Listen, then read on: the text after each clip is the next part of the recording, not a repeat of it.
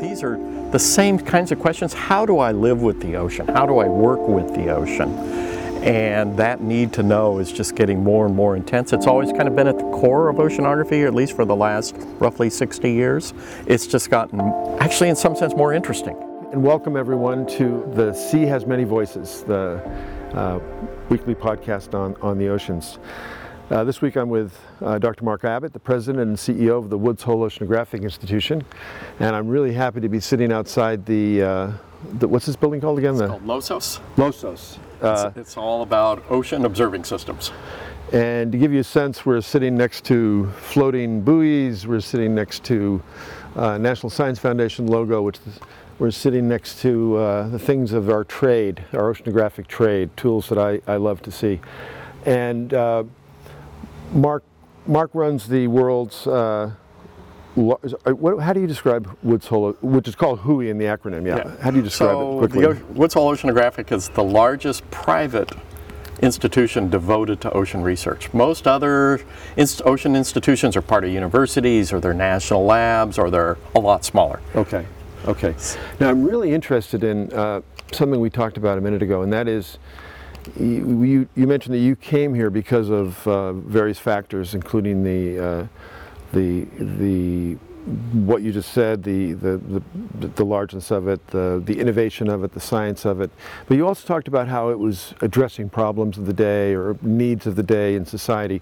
And this is something that I've seen happen at WHOI and at other what I would call were originally ivory tower organizations. And for our listeners, ivory tower science organizations are organizations where scientists have traditionally been allowed to study whatever they want, and that's been the hallmark of science, not influenced by any policy agenda, any funding agenda, and therefore knowledge is pure and of the highest quality.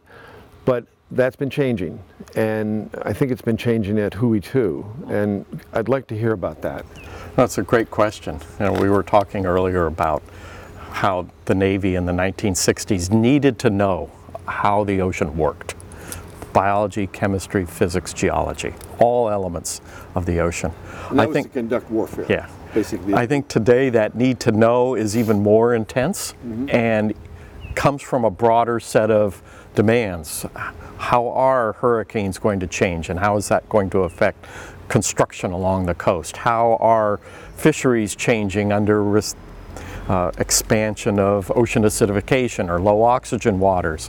These are the same kinds of questions. How do I live with the ocean? How do I work with the ocean? And that need to know is just getting more and more intense. It's always kind of been at the core of oceanography, at least for the last roughly 60 years. It's just gotten, actually in some sense, more interesting. It's more diverse. There's a lot more unpredictability.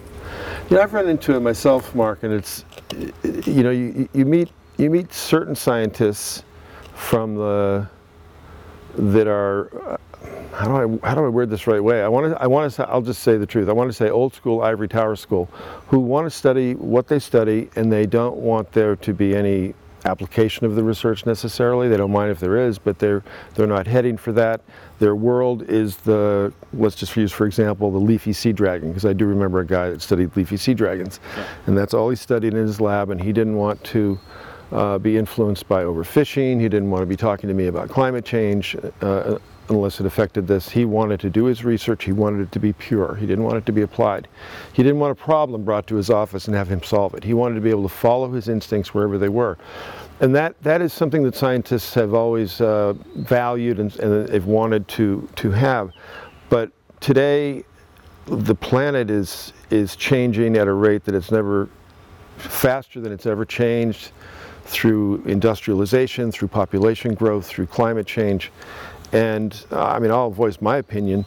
I feel that scientists need to step up now, and we need to not have the total luxury to study whatever we want. We need to apply what we know. I'd like to hear your views personally, and then you can separate those from your institution and how you guys are oriented to this. Because I believe there's been a change that I've noticed. Yeah.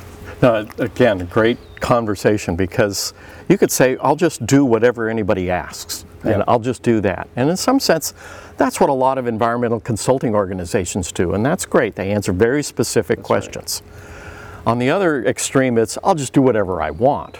I think actually if you look almost all the sciences, they're somewhere in the middle of that spectrum. And I would say ocean sciences, particularly in the last 60 years, there's that balance between that free-form curiosity-driven and that need to know. And you want both of those, because if you just say, I need to know this problem and give me that answer, in some sense you've kind of already narrowed down. That curiosity, that unexpected, really can open things up. I'll give an example. Yeah.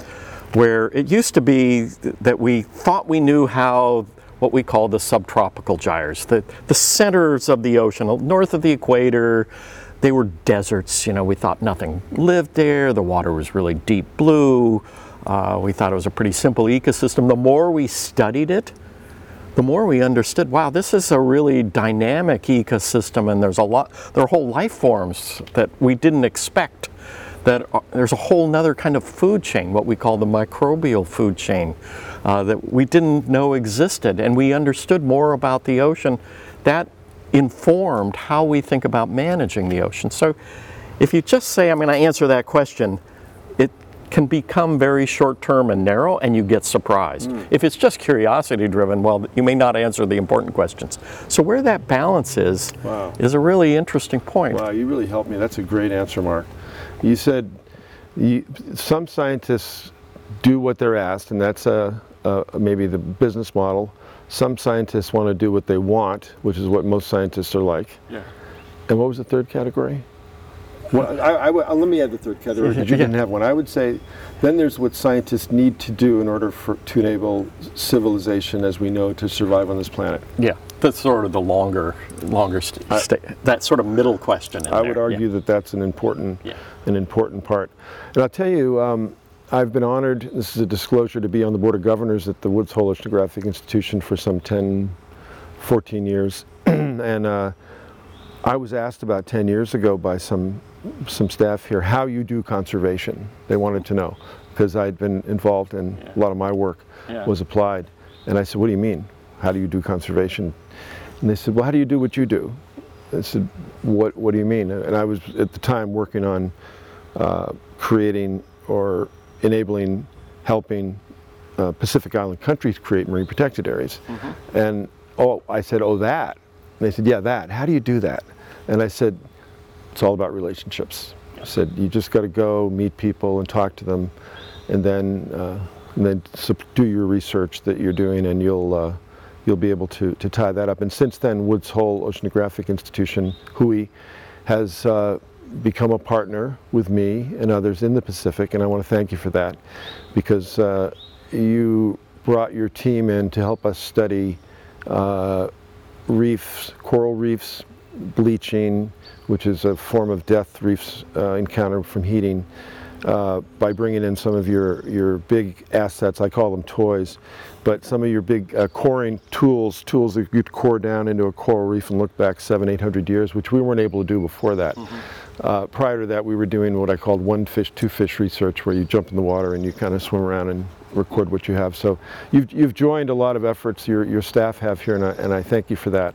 So the Woods Hole Oceanographic Institution has, I think, keeps the highest standard. I consider you the highest standard along with a few other organizations in oceanography, but you've also adjusted your path a little bit, I think, to deal with the world's issues of the day. Right.